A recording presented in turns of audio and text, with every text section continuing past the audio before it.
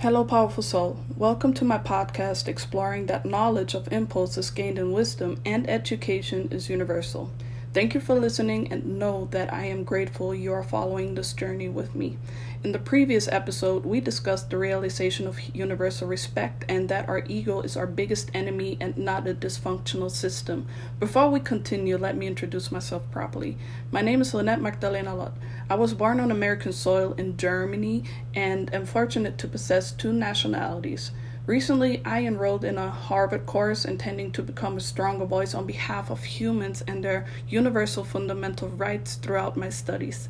Currently, the nation is facing violations of constitutional values, dignity, autonomy, equality, and bodily integrity. Therefore, my mission is to remind people of the heart of liberty. The heart of liberty regulates the right to define one's concept of existence, meaning, the universe, and the mystery of human life.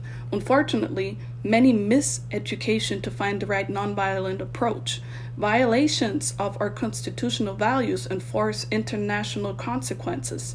There is no such thing as an overabundance of knowledge. Therefore, I want to broaden my horizon to find the best approach to realize the indefinite protection of our fundamental rights and educate that vision. The United States of America was born of an idea, emphasizing equality, individualism, and self-government. That founding vision originates in the consent of the governed, the people, to prevent the monarchic dictatorship.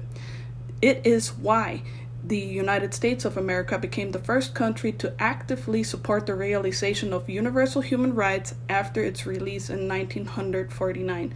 Reflecting on the Declaration of Independence on July 4th, 1776, aligns with their values, principles, and belief. Let us remember all the innocent souls that had to die for our realization of freedom and thank whatever and whoever we believe in for the bigger purpose of our existence.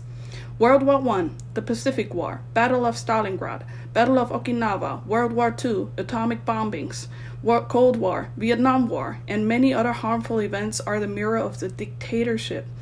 It is fascinating seeing that the United States of America was clever enough to declare independence with similar values long before the universal fundamentals of human rights were released. The French War, Indian War, Boston Massacre, intolerable acts, and other reflect the dangerous outcome when we follow the orders of one leader without the consent of the governed. With the discovery of our history, we should fall in love with the intentions and begin to value the universal principles of equality and honor of our ancestors.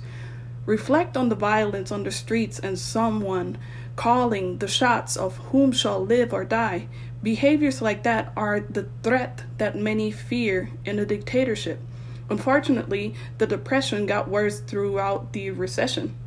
The reason for that was not the government not fighting for our rights, but more because of people calling shots to instill fear and threaten the outcome of a better future. Why do we make ourselves fear? Leading by example of our principles and values, we must detach from the strings of the one who is in control of our emotions. Our environment is influenced by family, friends, or other role models transitioning into emotional attachments. The one who impacts you the most is the one that makes you suffer or uplifts you. If you struggle with the urge of a need, then it is time to decide and not be responsible for someone else's irresponsibility. Take a moment to think about what you fear the most and what you can do to let go of that fear. What is the change you want to see in others? How do you fit into the bigger picture? Respectfully, thank you for your time and hearing.